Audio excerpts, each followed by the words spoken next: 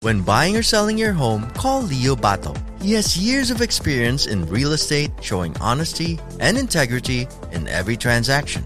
He's a person you can definitely trust. So book your appointment with Leo Bato today by giving him a call at 818-648-4837 or by visiting him on the web at www.leobato.realtor.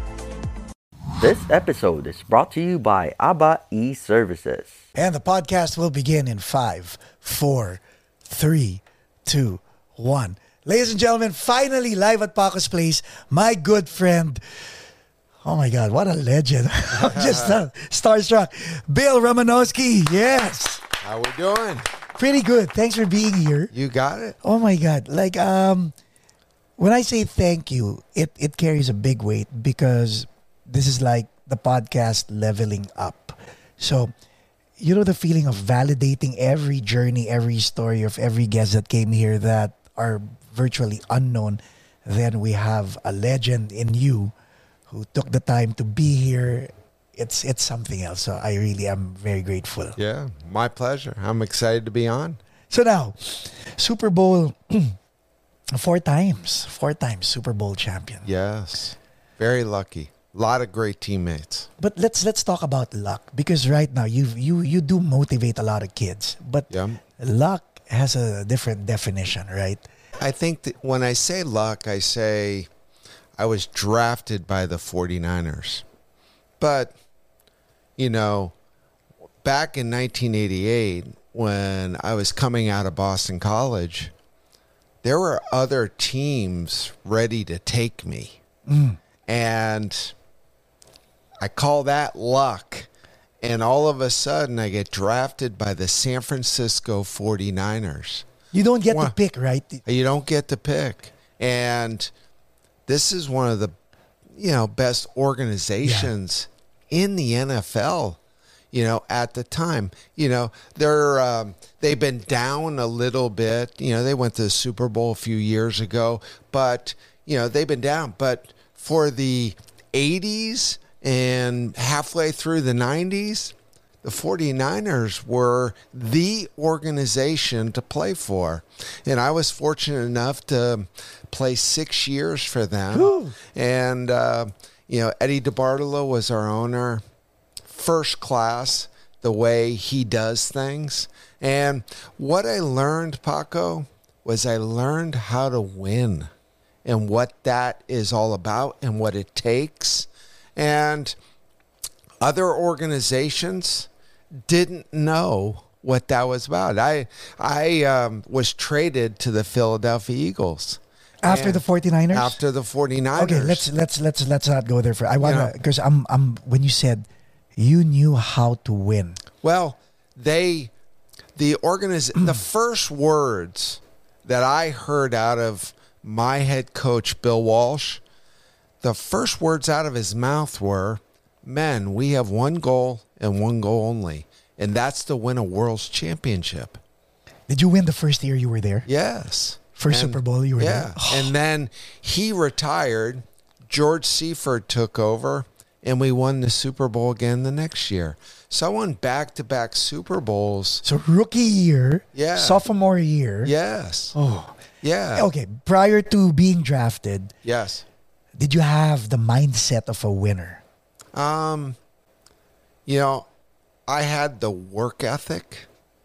Playing at Boston College, my freshman year, Doug Flutie was our quarterback. Doug Flutie was a winner.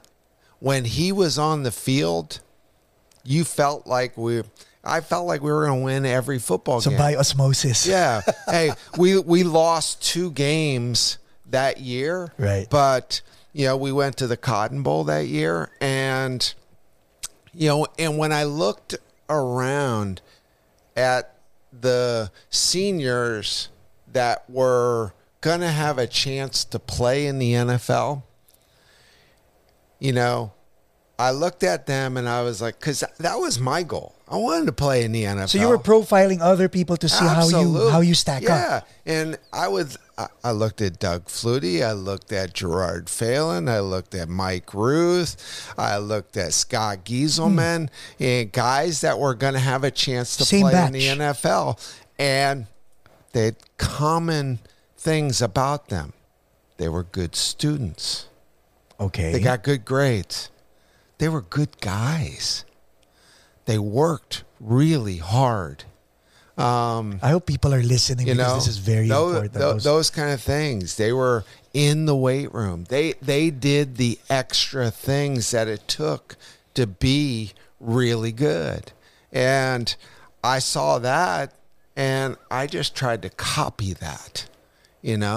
I'll say this. When I got to Boston College, I immediately felt different than the other freshmen. Explain. And because I wanted to play. And there was no part of me that wanted to redshirt. I was not a partier. My mind, my focus was around playing. And I'll tell a little story of what happened. Yes. So a week before our first game, and we're playing Western Carolina, and week before this game, they had a dress rehearsal. And how it worked is all the guys that were going to redshirt and not travel were put in a yellow jersey. All the guys that were going to travel, and there were two freshmen at the time, Eric Lindstrom and Bill Thompson.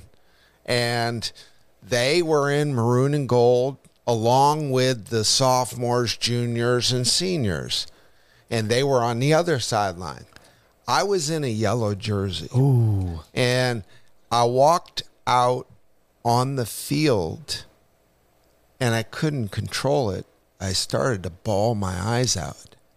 And as I'm crying, I'm walking up the sideline, and I had to get away because all the other freshman guys that I came in they were okay with that. Were joking around, having fun, talking about the party, right? That the next night, and and I knew that I wanted to be on the other sideline, and I looked across, and I said, I don't know how long it's going to take.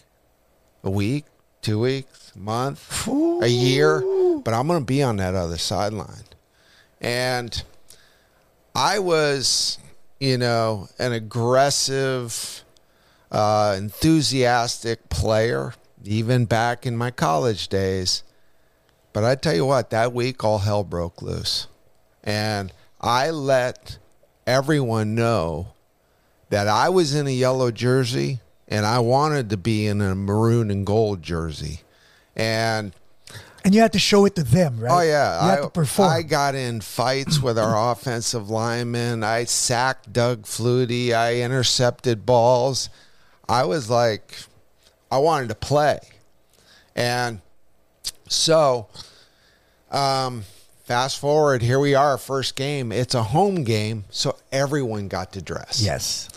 And here I am on the sideline, and, I'm kind of going up and down the sideline because I'm like, I want to go in and play. So, but at this time, you were still pretty much yellow, right? I was yellow. I was being redshirted. Okay. It was already set. It was already, pretty much said to me because I had the yellow jersey on the week before. I was going to be redshirted. All right. And I'm going up and down the sideline like, I want to play. I want to be out there. But I was in the yellow jersey. A linebacker gets hurt And then? in the first quarter. And I kind of walk out on the field a little bit, just on the edge. And, Jack Bicknell, our head coach, is like, Romo, what is wrong with you? Get the heck off the field. Like you were just ready. I was ready. And, second quarter hits. another linebacker gets hurt. So what do? I start inching out on the field. And Bicknell's looking at me like, you crazy SOB, get back. And then, we go in at halftime, and we come out for the second half, and, they're yelling around. Okay, but during halftime, did your coach tell you, what were you doing a while ago? No. Okay. None of that. I was ignored. Oh, wow. But we get out there for this, getting ready for the second half, and we're having kickoff. And all of a sudden, they're yelling for a player, but he got hurt. Another linebacker? Yeah, it was a linebacker. And I inch out on the field again. And, and chances are I'm going to get the heck off. But my head coach looked at me and then looked away and then looked back at me and gave me one of these. Freshman Romo. Yeah. And, he said, come here. And he said, Romo, do you want to play? And I said, are you kidding me? You're damn right I want to play. And he said, you're in on kickoff. So I went out there, and I was like 5-10 yards ahead of everyone running down on kickoff. And I ran through one guy, and all of a sudden it was me and the guy with the ball. And I just launched towards him. He makes a move. I land on my head. Oh. And all of a sudden I get back to the sideline, and my head coach is like, now, Romo, I have to say I've never seen anybody run so hard, so fast, so determined, down on kickoff. He said, just hit the damn guy with the ball. And but at that point, it occurred to me, I had attained my first goal. Yes. And that was to play as a freshman. Because other freshmen were timid there, right? What's that? Some freshmen could be, some of them could be timid. Like, if the coach sees me, fine. If they don't, I'll sit on the bench. But no, you were like. So here I am now. I want to start. Forget about playing special teams. I wanted to start. Still freshman year? As a linebacker. Yeah, that was my next goal. And every time, Paco, I took the field, I was a starter. Wow. In my head. Yes. I was starting for Boston College. And I wasn't a starter, but in my mind I was. Every time I took the practice field, I was a starter. Every time, the next game was Alabama, I was a starter. But no, I wasn't. I just played special teams. But in my mind, I was a starter. You know what? When it's in your mind, right? I mean, it shows in the way you walk. The swag starts to happen. Everything I did was revolved around being a starter for Boston College my freshman year. And we get to, I want to say it was the 4th or 5th game, and we're playing Army. And it's Saturday morning. Right. We stay at the hotel, and it was a home game. And 7 o'clock in the morning, Saturday morning, I get a knock at the door. And I go and I open the door, and it's my coach. And he said, Romo, you're starting today. And, I shut the door, and I start bawling my eyes out. And for some reason, Paco, everything was happening that I set my mind to. Everything. And I went out. I had 20 tackles, and 3 tackles for a loss. And I was now the starting linebacker for Boston College. And I was now ready to set my next goal. And I wanted to play in the National Football League. So everything I did every single day, every single year, on and off the field, revolved around making it to the NFL. If it did not have anything to do with making nationals, I didn't do it. And, I'd go to parties, and I was the kid that always walked around with a beer in his hand that maybe had about 2 ounces gone from it. And I had that beer the whole night.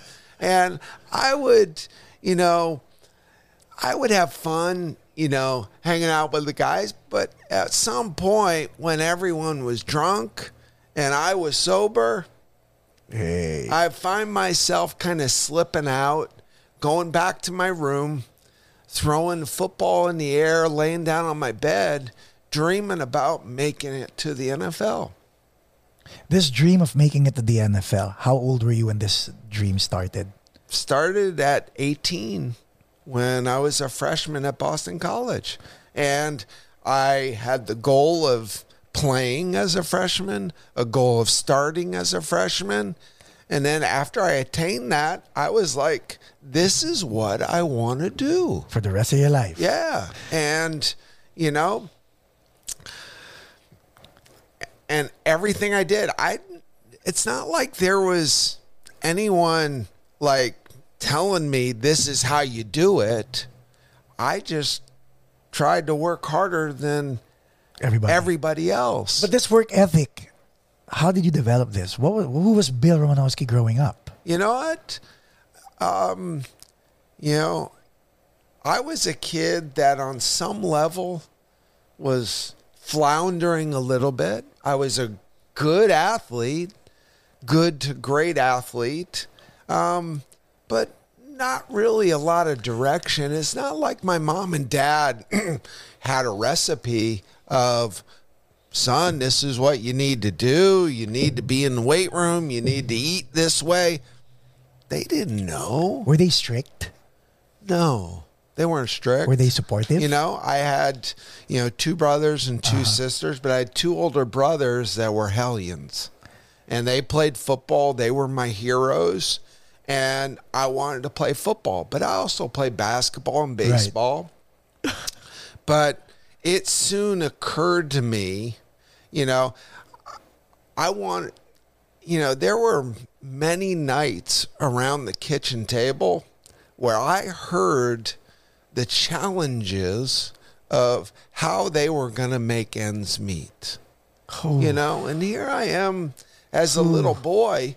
What do you do when you hear those struggles in their voice of how are we going to pay for, Susie's college or Joe's college? How are we we're going to take out a second mortgage. What are we going to do? And when you hear those struggles, as a little boy, there's part of me that was kind of scared, but I wanted to take that away. I wanted that fear to go away from my parents. Right. And I decided as a freshman that I wanted to pay for my own college. So I was either going to do it by going into the service like my dad did, and he got his college paid for that way, or I would get a scholarship. But here I was, a freshman, and I didn't do anything about it because I didn't know. But I was like, I want to do this. When you say you didn't know how? Didn't know how. Okay. It's not.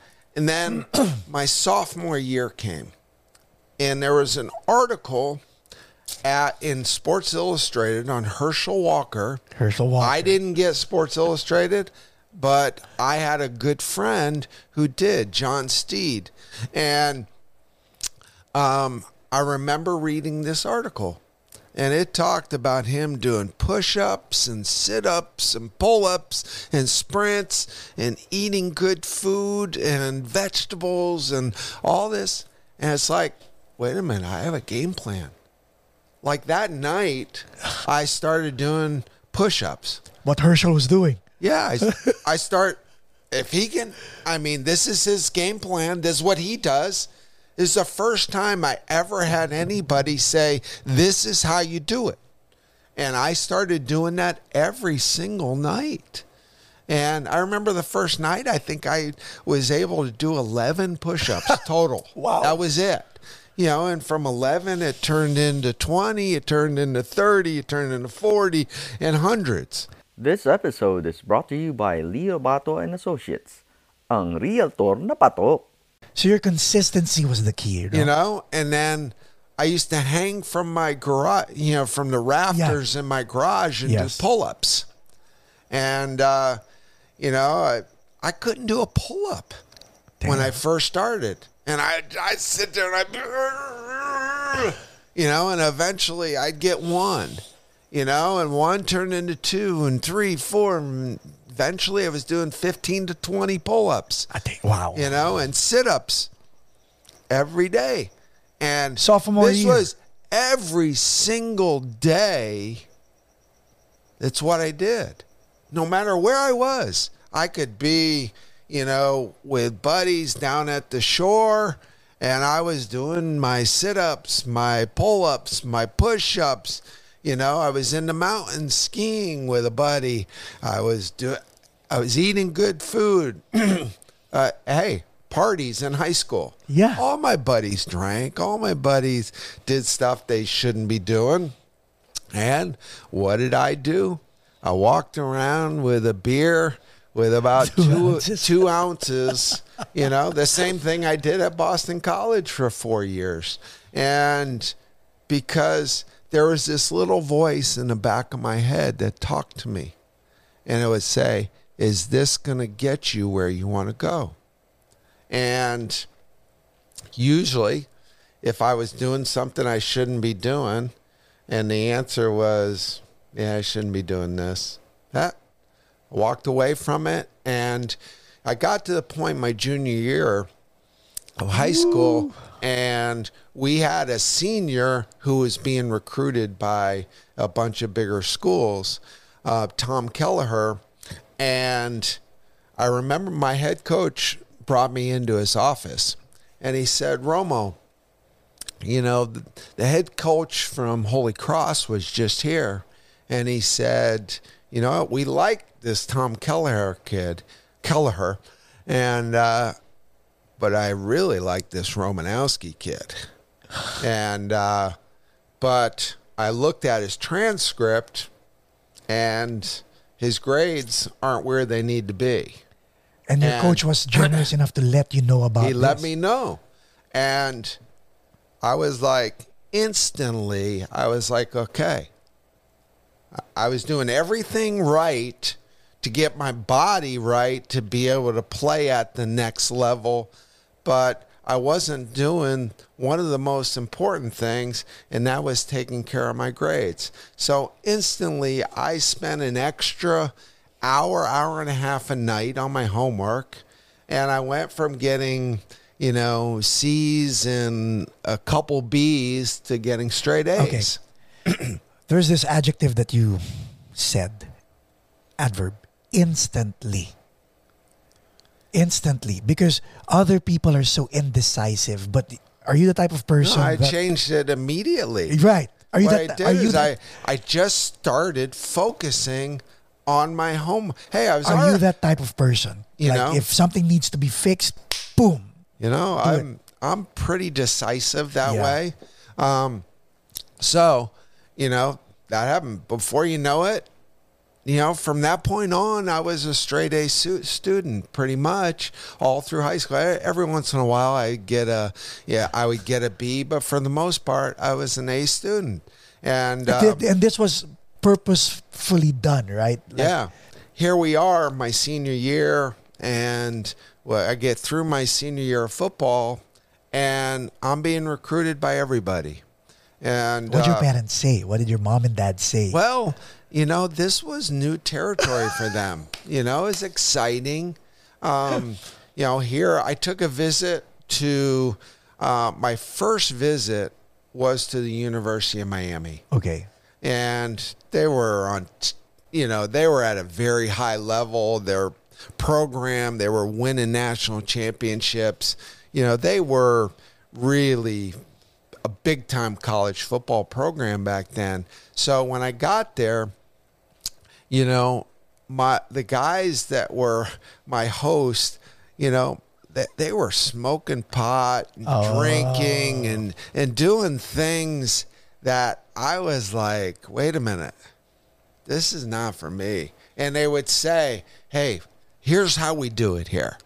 You know, we start with 5 classes, you know, we drop 2, and then we just make them up in summer school, you know, or we make them up on winter break, you know, and then second quarter, you know, we do the same thing. Start with 5 classes, we drop 2, we have 3, and we make them up in summer school. And that mindset just didn't resonate with me. My next trip was to Notre Dame. Wow. I was blown away. I was going to Notre Dame. But when I got back and I told my parents, I'm going to Notre Dame, this was the most incredible, you know, the tradition was unreal. I'd never been around anything even remotely close to this in my life. And, you know, I could sense that my parents weren't crazy about what I was saying. And I was trying to grasp, like, why aren't they excited for me? You know? And it occurred to me that they probably weren't going to be able to see me play. Because, you know, but maybe once or twice a year, you know, it's not like my parents would get on airplanes and travel. They didn't have the money for that. So if they want, you know, every vacation we took, we all packed in a station wagon and we drove 10 hours to Ohio, and that was our vacation, you know, or we went to Musquamakin. We drove to Musquamakin, which is a beach in Rhode Island, and that's what we did, you know. So my next visit was to Boston College. Which was how far away from where you lived? Hour and a half, but it felt like it was far away because it was in Boston. And, you know, Doug Flutie was there. The program was on the rise. There was just a lot. I didn't know much about it, but, you know, as I got there and I was experiencing it, it was pretty impressive. Beautiful school, and the academic. It's a really high level academic institution with a high level football program. Right. So, wait, when you went there, yeah. Now that in high school you were able to change your mindset to focus on the academics as well. When you went to Boston College, were you really cognitive enough to say, let me see your academic program, or to notice that it was? It wasn't necessarily that, because I was interested in football. But when I committed there, you know, I could tell my parents were elated. You know, it really was, you know, they were really happy about it because they were going to be able to see me play every game. And every game. And so I committed there, but when you look at all the freshmen that you come in with, and 3/4 of them are sociology majors, I was like, well, wait a minute. What is sociology? You know, what am I gonna do with that? You know, it's like, I don't know if I'm going to be able to make it big in football, but I'm like, if I'm going to do anything, I would think I would need to be a business major and have some kind of a degree that's worth something. See, your critical thinking was already developed even before going into college. You were already thinking ahead of. Yeah, I was. So I was like, so you went into business, if I get hurt, you know, so I was a business major, and got a degree in business, concentration in marketing. And, I didn't know. Hey, you never know if the NFL and football, of course, it's a dream. Yeah. But you never know if that's going to work out. Right. But I'm living proof that if you work hard enough and if you, focus hard enough, that, dreams do come true. And no one served this to you. You prepared it yourself. Absolutely. Nobody showed me how. Alls I did is I just worked harder than everybody. And I was drunk. I've been drunk once in my life. And that was my 21st birthday. And other than that, never been drunk. I don't drink. I'm not a big drinker, never was. Or I drank. There's a period in my life where I drank a little bit of wine, and Right.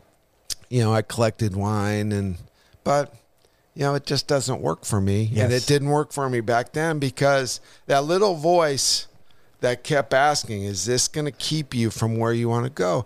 When I got into the league, it was like, wait a minute, partying. I'm playing in the National Football League for the San Francisco 49ers. Are you kidding? This is like heaven. Of course. For me to, get paid the way I was getting paid, to do what I love to do. I was on cloud nine. The first time you were there, because you actually breathed this into existence. When you were there finally, was the mindset the same, or did you have to level up in terms of your mindset? Were you timid? I had the mindset. I wanted to start.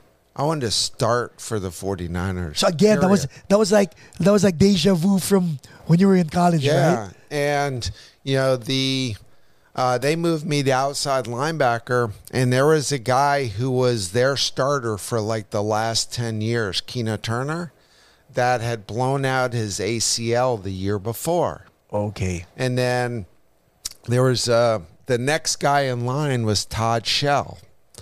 And, Todd in training camp, hurt his neck real bad. So all of a sudden, here I am now starting for the San Francisco 49ers.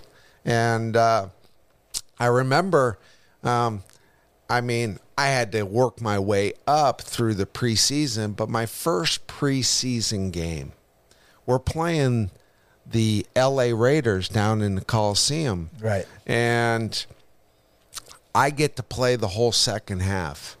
And I'm playing against this guy, Ethan Horton, who's a tight end. I'm lining up, and we're chippy with one You're a another. rookie.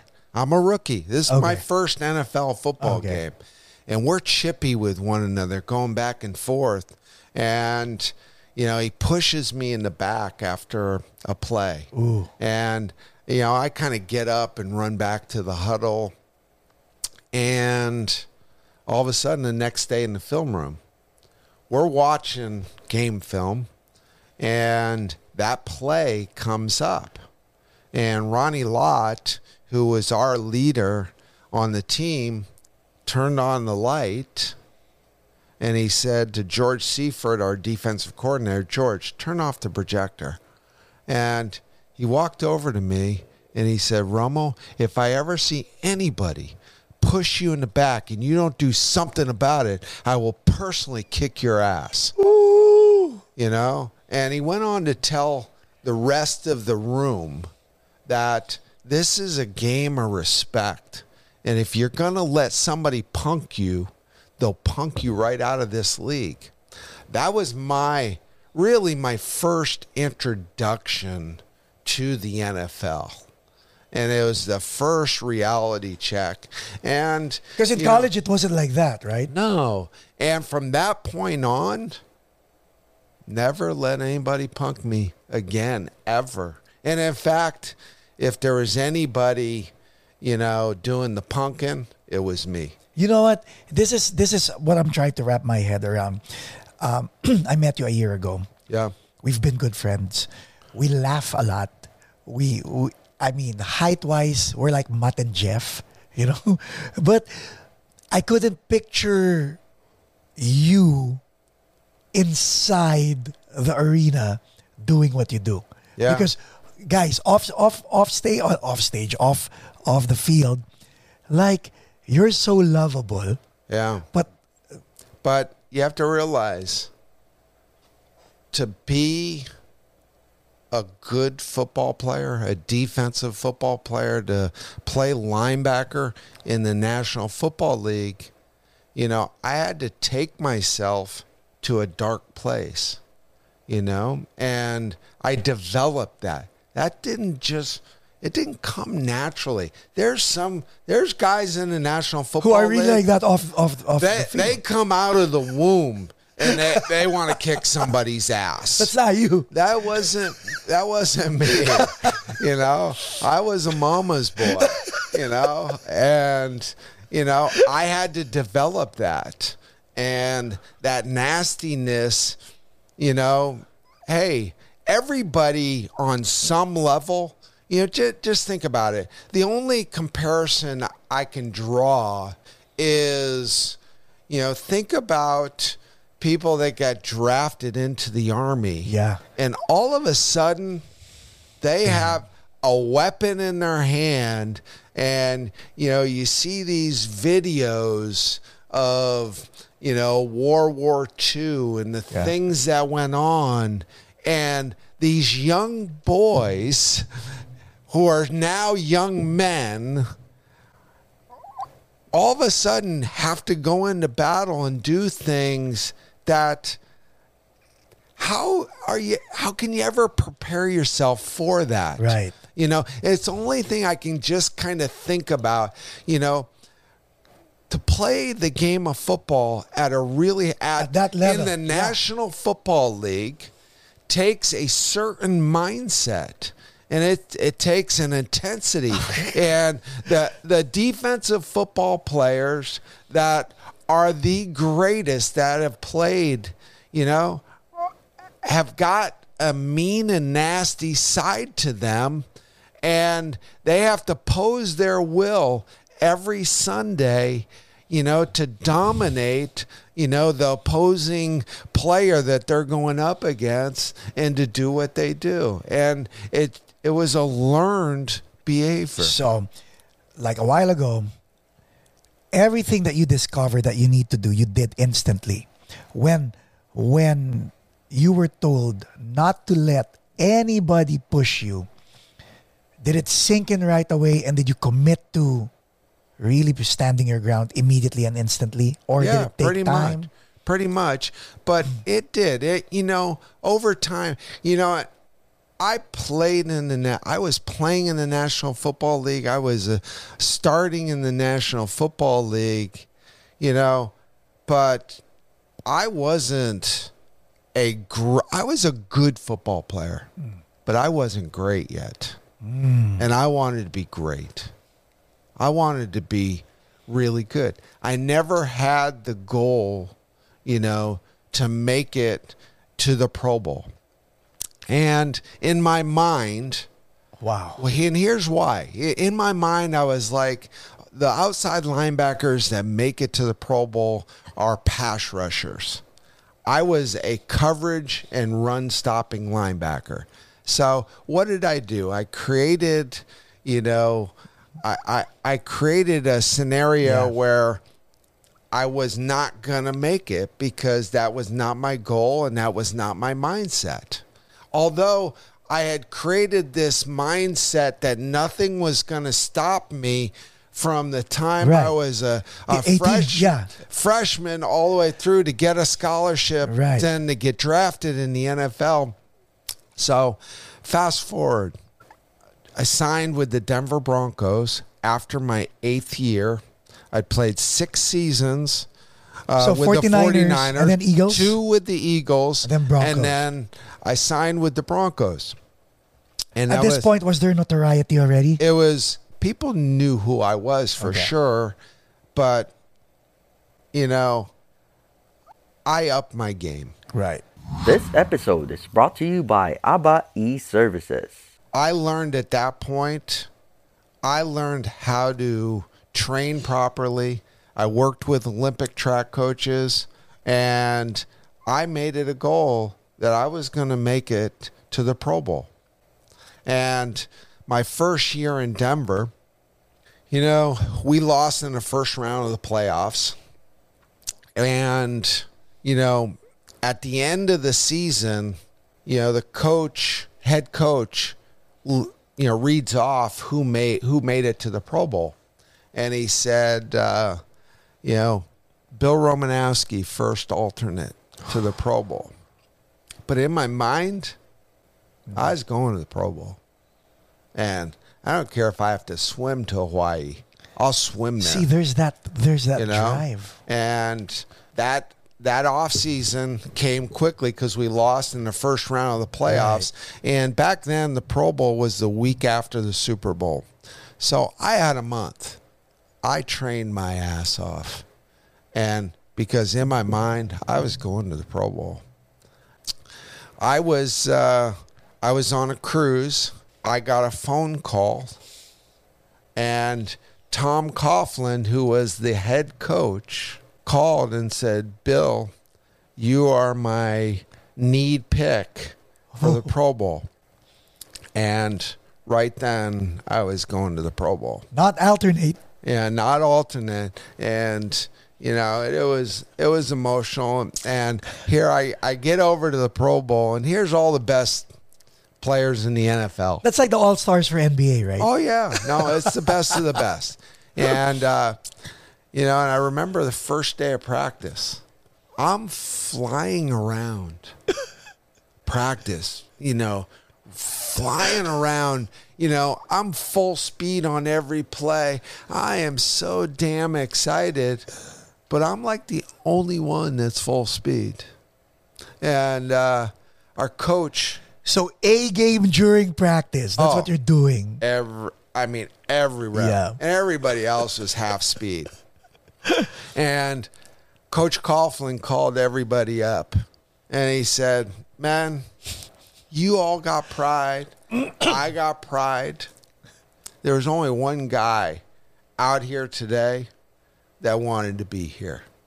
And you guys decide who you want to be, what you want to do, but you're representing the National Football League, the AFC, the best of the best. And what do you want to do? And, you guys have to decide.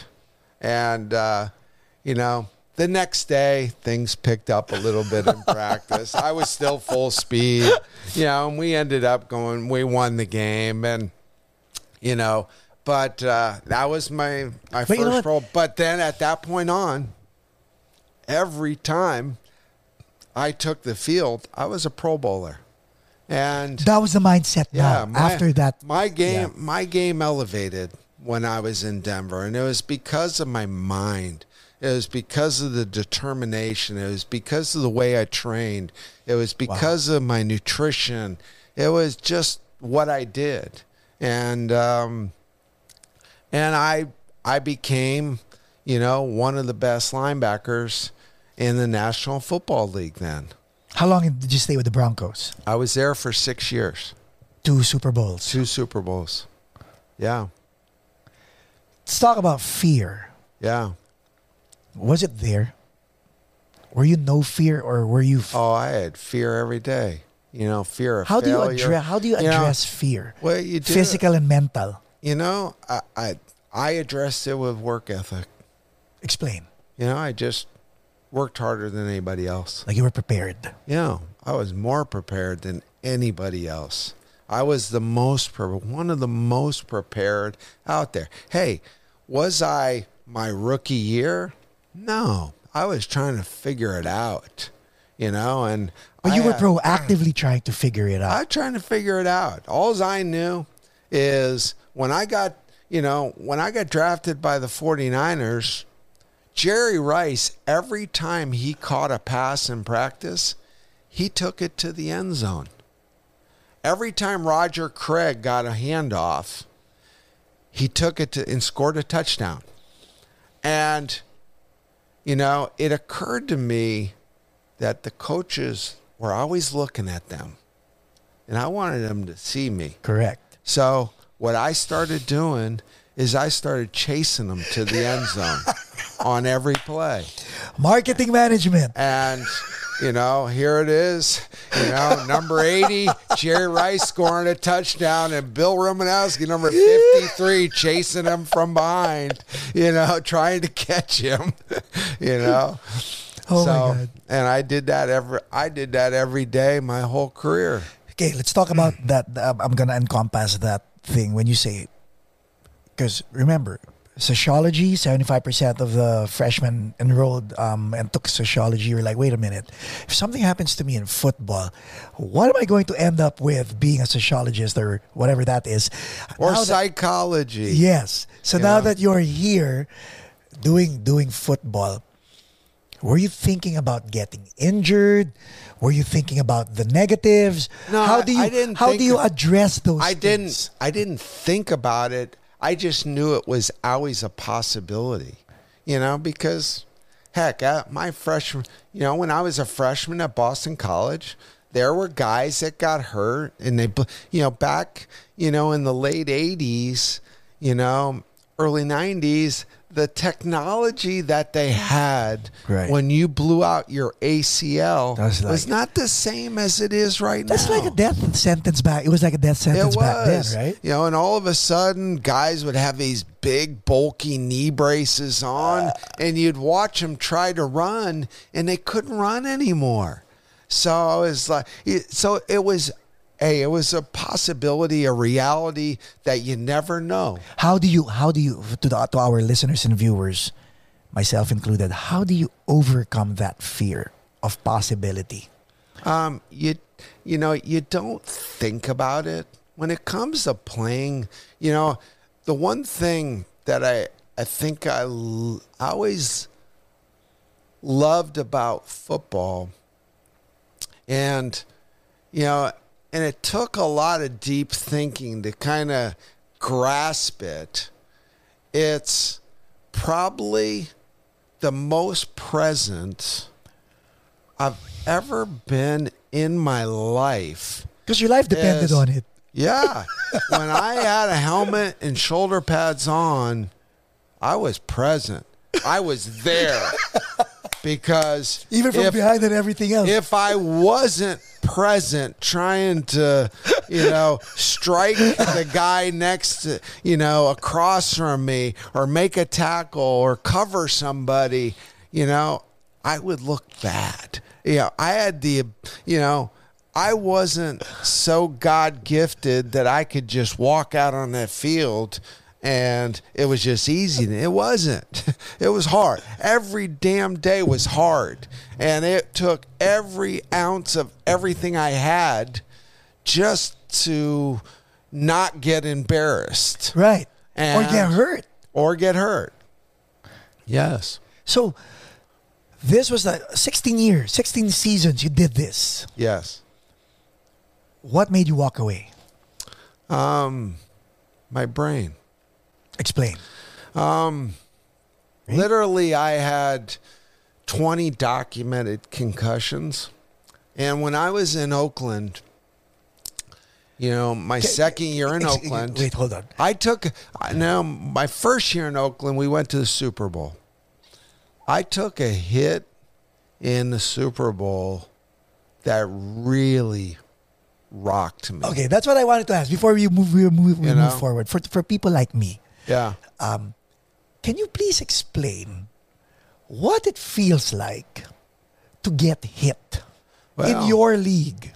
Well, to get hit or to get a concussion, you know, to me, when you back in the 80s and 90s and early 2000s, it's almost like when you hit somebody, if you didn't see stars, it really wasn't that good of a hit. So that was kind of a definition of a good hit is you see stars. Yeah, and you get up a little woozy, and but different concussions that I got, I'd hit somebody and I'd be like, oh shit. Yeah. I can't get up. Or I'd get up and I'd be wobbly. And this is you hitting somebody, huh? Yeah. This is not you getting hit. No, this is me hitting somebody. Most of the time it was me hitting somebody. And, I remember getting a concussion when I was in Philadelphia. And I got him when I was in San Francisco. Right. But I was But you were younger I then. was in a game and I walked wobbly off the field. It was right before halftime, and I barely got to the sideline, and the trainer had an ice bag, and he stuck an ice bag on my head. So 20 of those, huh? Documented. Yeah. But when I got to Denver. Oakland, Oakland, okay. it started getting worse. And when I would have a big hit, I'd get a concussion and I would hide it. Because here I am, 36 years of age, and then my last year in Oakland, I was 37. And when things like that happen to you, they start looking for a replacement. Yeah. And if you're not at the top of your game, so I hit it. I hit it from trainers. And what started happening is I remember leaving the facility one day, and it was after a really tough practice, and the house where I lived was 15 minutes away. It was a straight shot. I didn't know where I lived. Wow. And I drove around. Wow. And I just drove around. It was 10-minute drive, something like that. I drove around for like a half hour, 40 minutes, just thinking maybe, and it came to me. But I had to drive around. And that was scary. I had a TIA. And if you know what a TIA is, or transient ischemic attack. What happens is, my brain in my eyes did a short circuit. Yeah. And all of a sudden, everything went black for like a second and a half. And that happened to me. At 37. At 37, I was. I didn't know what that was. You had a mini stroke at 37. I didn't know what that was, but I knew this. I was scared to tell anybody about it. Damn. And here's, the last game I played in was we're playing the Broncos on Monday Night Football, and it was the third game of the year, my 16th season. Wait, this was after the TIA? Yeah. You still went? I still played. Shoot. Yeah, I still played. And I hit, it was the first quarter of the game. We're playing Monday Night Football. I hit Clinton Portis over the middle. And it hurt me bad. And I was like on all fours, and the stadium is circling in my head. I had trouble getting to the sideline, but I got to the sideline. But you have to realize the sideline represented failure to me. Yes. I did not want to be on the sideline. I don't care how bad I was hurt. I wanted back out on that field. And I ran back out there. But when I ran back out on the field, the lights were still spinning in the stadium. And I played that game squinting. I lined up, and because if I squinted, I didn't see the these lights lights moving spinning. around, yeah. So I squinted like this, and I tried to play the game squinting. And, when that game finally ended, and I played like crap. Your trainer knew what was going on. I played like crap. And I played scared for the first time in my life. And as the seconds clicked off in that game and we got beat, and I knew that I'd played my last football game because I couldn't do it anymore. My brain gave out on me, and I willed myself in games that I shouldn't have been playing in, and I couldn't will myself anymore. Couldn't do it anymore. But I knew this, Paco, is I gave it everything I had. Yeah. There's nobody in the National Football League, I guarantee it, and you can go back to all the greats. There's nobody that worked as hard as I did.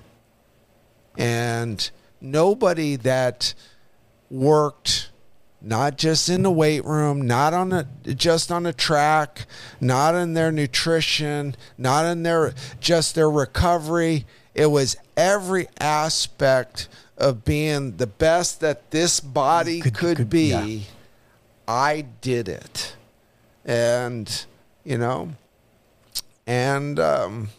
it was the greatest ride you could ever imagine. Dream for, a young boy to be able to do what you love. Yes. Play a game, and get paid a lot of money for it. And I got to do that. And I was very blessed. When you knew it was over after that last game, was it an instant decision to actually say it's over? Or did you struggle with yourself? And what was the voice in your head telling you?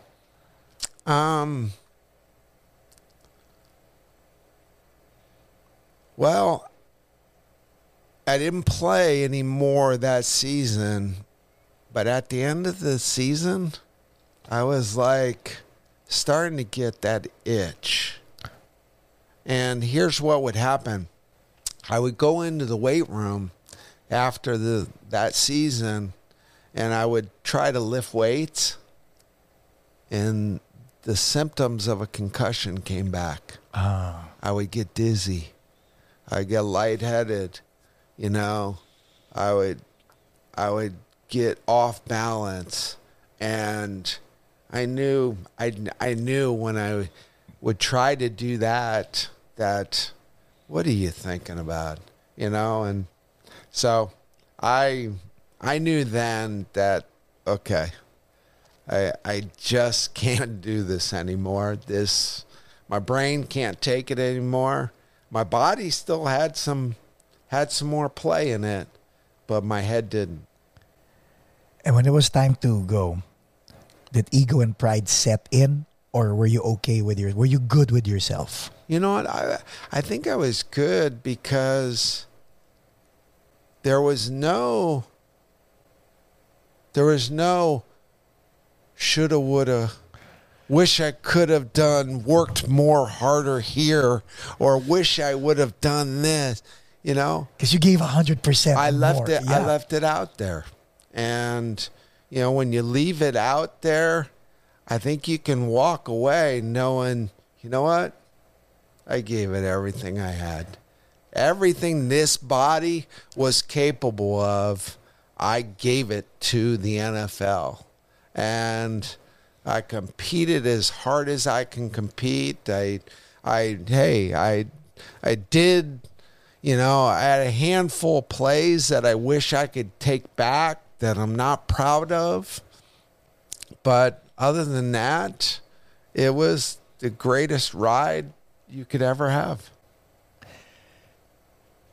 To all these kids parents of kids and people who are second guessing themselves, what can you advise them?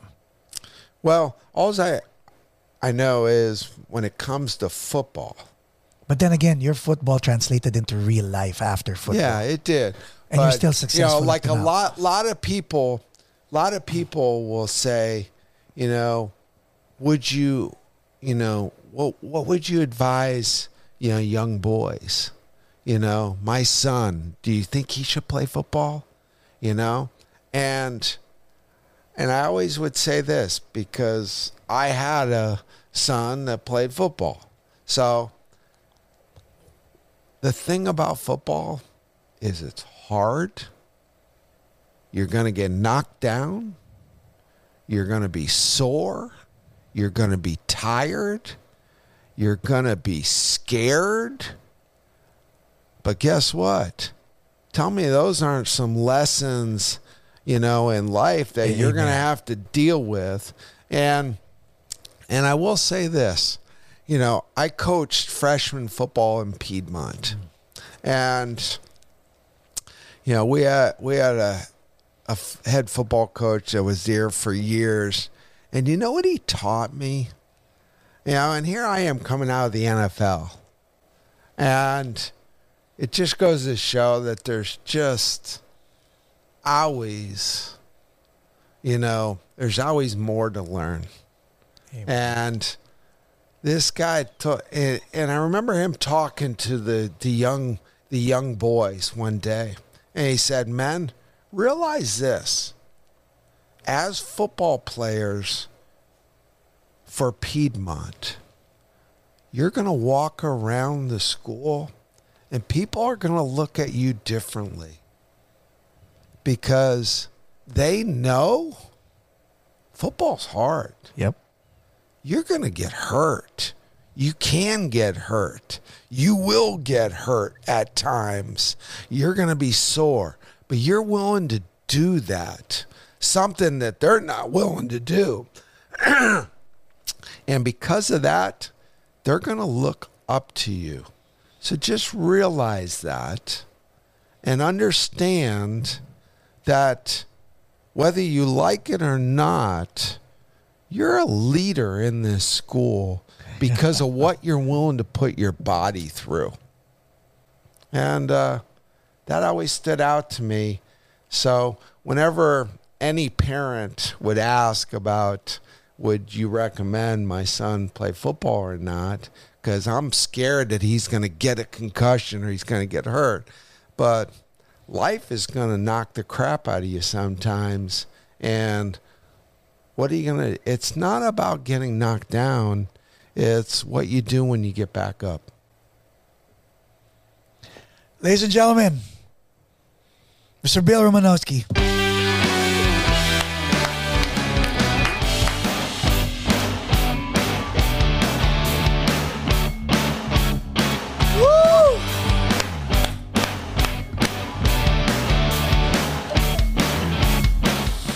And that's a wrap